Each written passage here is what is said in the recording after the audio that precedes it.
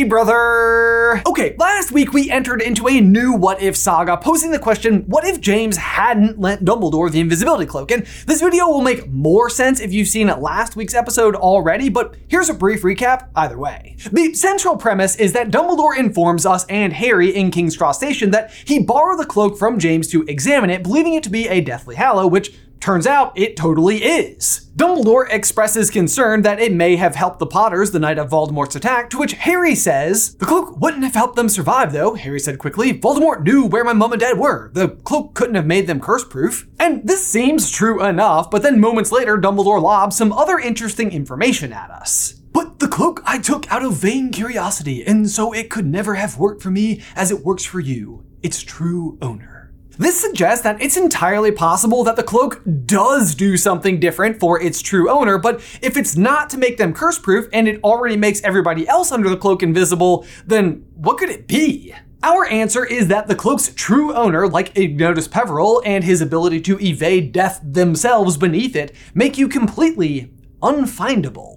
And so if Harry was hidden beneath the cloak when Voldemort attacked, either by James's intentions, or even if James had already been killed and the cloak had already passed to baby Harry and he himself was its true owner, then no matter what, Voldemort would never be able to find Harry inside of the Potter's home in Godric's Hollow. James and Lily still suffer their usual fate. James is unarmed and immediately killed. Lily has enough time to hide Harry under the cloak, but still sacrifices herself, unwilling to reveal his hidden location. This means Voldemort never fails in his attempt to kill baby Harry, but also never falls from power either. And knowing that he won't have a proper chance to attack Harry until he enters the wizarding world when he goes to school 10 years later, Voldemort is forced to create a false calm and attempts to attack Harry in his first year by way of the diary and the Chamber of Secrets. Harry, as ever, proves his true Gryffindor nature and summons the Sword of Gryffindor and defeats the Basilisk, but is still otherwise unmarked. That is until the year before Harry's fourth year, where he is once again flushed into the open by way of attending the Quidditch World Cup, where, as per always, Barty Crouch Jr. steals Harry's wand during the match. Death Eaters also have a presence, but this time it's less for show and more for real. Harry, Ron, and Hermione are once again flushed into the forest, where instead of discovering Winky the house elf, it's Voldemort. He raises his wand, Harry reaches for his, only to discover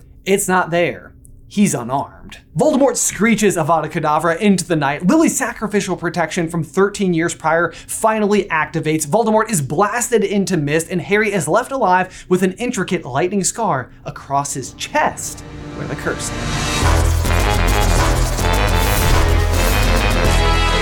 Hey, brother! Okay, so following the Quidditch World Cup, Harry suddenly finds himself the boy who lived, the boy who took down Lord Voldemort. And while a certain amount of that would have been present before, since Voldemort appeared to disappear after attacking Harry's parents, but now there's much more public display of his defeat. For sure he's gone now, right? Obviously not, and Dumbledore is aware of that right away as he knows of Voldemort's Horcruxes at this point, but certainly for everyone else, it's a time to rejoice. Especially with the Triwizard Tournament on the horizon. What fun! Dumbledore still hires Moody because he knows Voldemort will come back someday and wants Harry to be prepared. The big difference is that this time it actually is Moody because nobody's actively trying to kill Harry. Probably. Voldemort thought the job would be done at the Quidditch World Cup, so nothing was considered for the Triwizard Tournament in advance, meaning one huge change for Harry this year is that nobody puts his name in the Goblet of Fire, so he's not in the tournament. Instead, and get this, he's just like the most coolest, most famous boy ever that just defeated Voldemort with a super macho lightning scar on his chest. By the way, if you have no idea why we keep using the term macho, it's from this one line from Ginny when Romilda Vane asked if he had a hippogriff tattoo. "I told her it's a Hungarian horntail," said Ginny, turning a page of the newspaper idly. "Much more macho." And for some reason, macho has just always stood out to me as like the single most out of place word in the entire saga. Macho. Oh yeah! Or, you know what? Hamburger shows up like 7 times in the first 7 chapters. Anyway though, full of such machismo, Harry is very popular and attracts the attention of none other than Fleur Delacour, which hilariously also means Ron is likely agitated with Harry again, but let's be real, he's also super impressed. You know, I like it when they walk And he's even more impressed when the Bobaton champion asks Harry to the Yule Ball. Like, what? Harry being asked by one of the other champions makes Hermione a little bit more open about being asked by Crumb, and so it's not such a big shock on the night of for Ron, who goes with, you guessed it, Parvati Patil. Seamus asked Lavender, you guys, duh, and with Parvati available and in Gryffindor and his two best friends having dates that actively want to dance and have fun, all three of them actually have a blast. Wow, what a neat change up. It does always bum me out a little bit that they don't have more fun at the Yule Ball. I mean, the Weird Sisters are there. The Weird Sisters! Little do they know that the Durmstrang headmaster, Karkaroff, is a Death Eater, and it turns out Harry being Fleur's date to the ball is just the information he's been waiting for. But guys, we need to take a brief pause right there to let you know that today's video is sponsored by BetterHelp. For one quick second, let's just take that new year, new me sentiment and flip it on its head. Don't think about what you need to change. How are you already crushing it? This is something that I struggle with all the time. I'll sometimes forget to go and look back and pay attention to just how far I've actually come. It's like you've grown stronger as a person, but the insecurities are so deeply rooted that you haven't been able to totally let them go. And therapy can help with this. It's not about finding brand new strengths out of thin air. It's about recognizing the strengths that are already inside of you.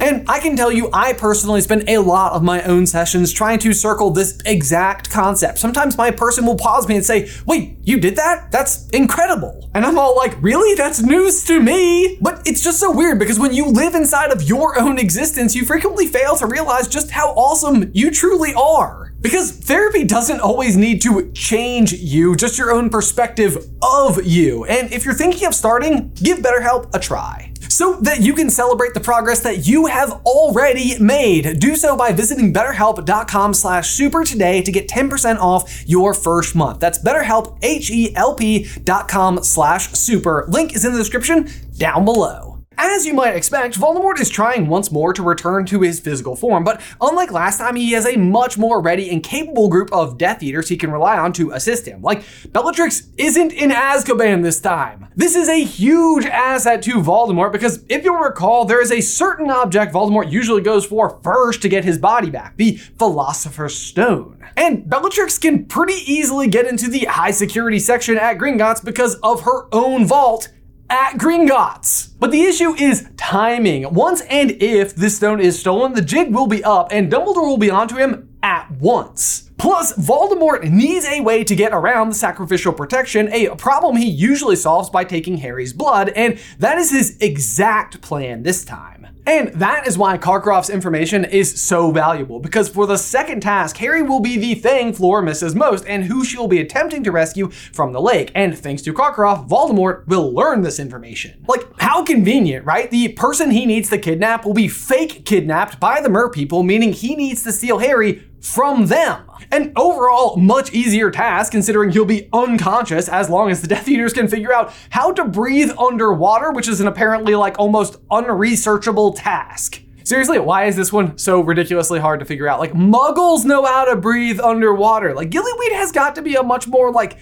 prominent thing. No, but I'm sure the Death Eaters can do it no problem. The trick is getting the timing right so that they can steal the stone and kidnap Harry inside of the same window. This is, of course, so that Voldemort can produce the elixir of life, mix it with Harry's blood, and come back capable of attacking him. And with Karkaroff's information, this ends up working out well for Voldemort. They know exactly when Harry is in the lake, and Bellatrix is able to steal a stone successfully. It's never actually explained how Voldemort knows where the stone is in Philosopher's Stone, but he does, so I think we can assume he still does, and Quirrell almost got it the first time, and he's terrible compared to Bellatrix, who's much more capable, has a way in, and is much darker. So yeah, I think she gets it pretty easy. The other tricky part, though, is that without the port key in the maze, Harry is pretty much stuck at Hogwarts. So once he's out of the lake, they have to do everything in the Forbidden Forest, which they also have snuck into, likely with Karkaroff's help. I'm not gonna lie to you guys, the hardest part about writing this particular concept altogether is just that I have to give Karkaroff like more credit than I really want to.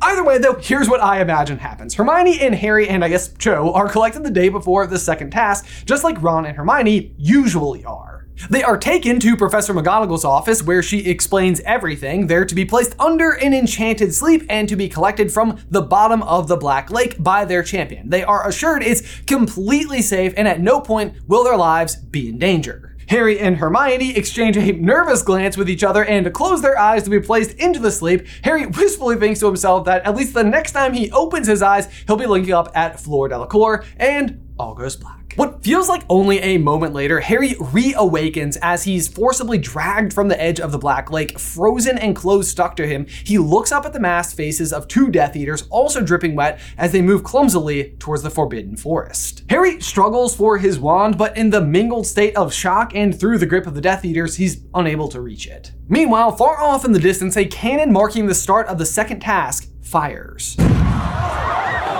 Then, after what feels like forever and bramble scratch from the forest floor, the trio finally emerge upon a clearing filled with hooded figures, an ominous and wretched dark cloud, and positioned directly in the center on an old tree stump glows a bright red stone.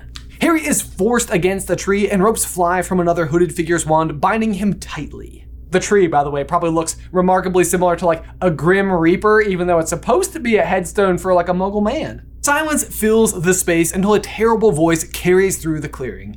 Harry Potter has come to die. The dark cloud seemed to have spoken, and as it did so, it was condensing into an almost solid wall of black vapor. Harry had been freezing, but all at once felt like his body was on fire as the scars on his chest seared with pain. Harry looked up to see that the cloud had formed the rough silhouette of a man and was standing just feet away from him. Then suddenly one of the figures around him produced a knife and slashed open Harry's hand, which was then forced onto the glowing stone. It was now dripping in his blood. The cloud positioned itself over the stone and all at once seemed to condense around it. Lightning seemed to crackle from every direction, and suddenly a bright red light burst, causing Harry to shield his eyes. Then, to his horror, the cloud seemed to take on a solid form. It slowly shifted back into the shape of a man, and it looked more like a scarecrow on fire, with smoke billowing away at an alarming rate until it had all burned off, and all that was left was a man, Lord Voldemort. Confused, Harry? I'm not surprised, but you see, Lord Voldemort cannot die, and just months ago I was forced to consider that you shared this quality of mine when my spell backfired at the Quidditch World Cup. Disgusted by what he was witnessing, Harry fought against the restraints to no avail. I thought that I had you. It must have been some mistake. You were unarmed, but my spell recoiled against me, ripped me from my body. Pain you cannot imagine. But as always, I am surrounded by my faithful Death Eaters, witnesses to my temporary defeat.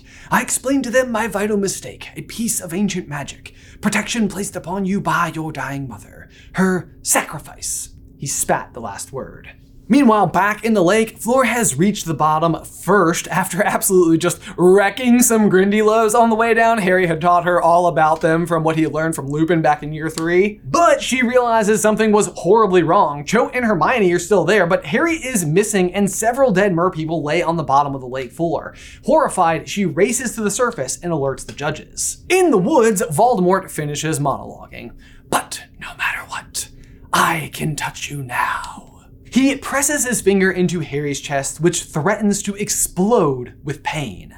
And now, Harry Potter, we duel. Let there be no doubt to anyone who the stronger wizard is this time. Harry's restraints are released and he stands reaching for his wand, which is mercifully still in his pocket.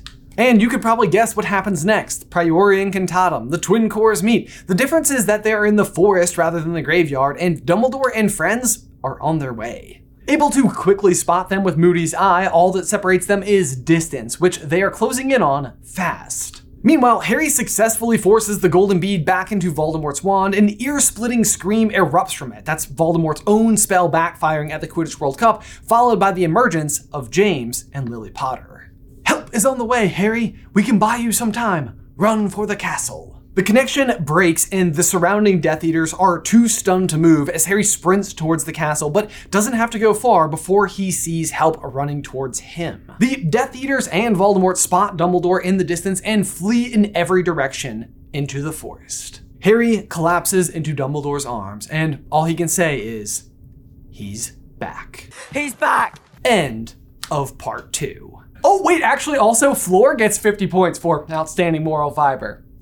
Now, end of part 2. Guys, as ever, please be sure to tune in next week to part 3 of What If James Had Simply Kept the Invisibility Cloak. In the meantime, and for my question of the day, what would be your ship name for Harry and Fleur together? We personally here at Super Carlin Brothers are in love with Flower Pot? Let me know your thoughts in the towel section down below.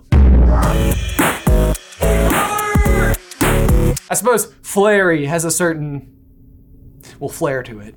Guys, as always, be sure to like this video and subscribe to the channel if you haven't already. If you'd like some more what if action in the meantime, we have an entire saga about what if Harry had been sorted into Slytherin, which you can check out right over here. But otherwise, until next time, bye!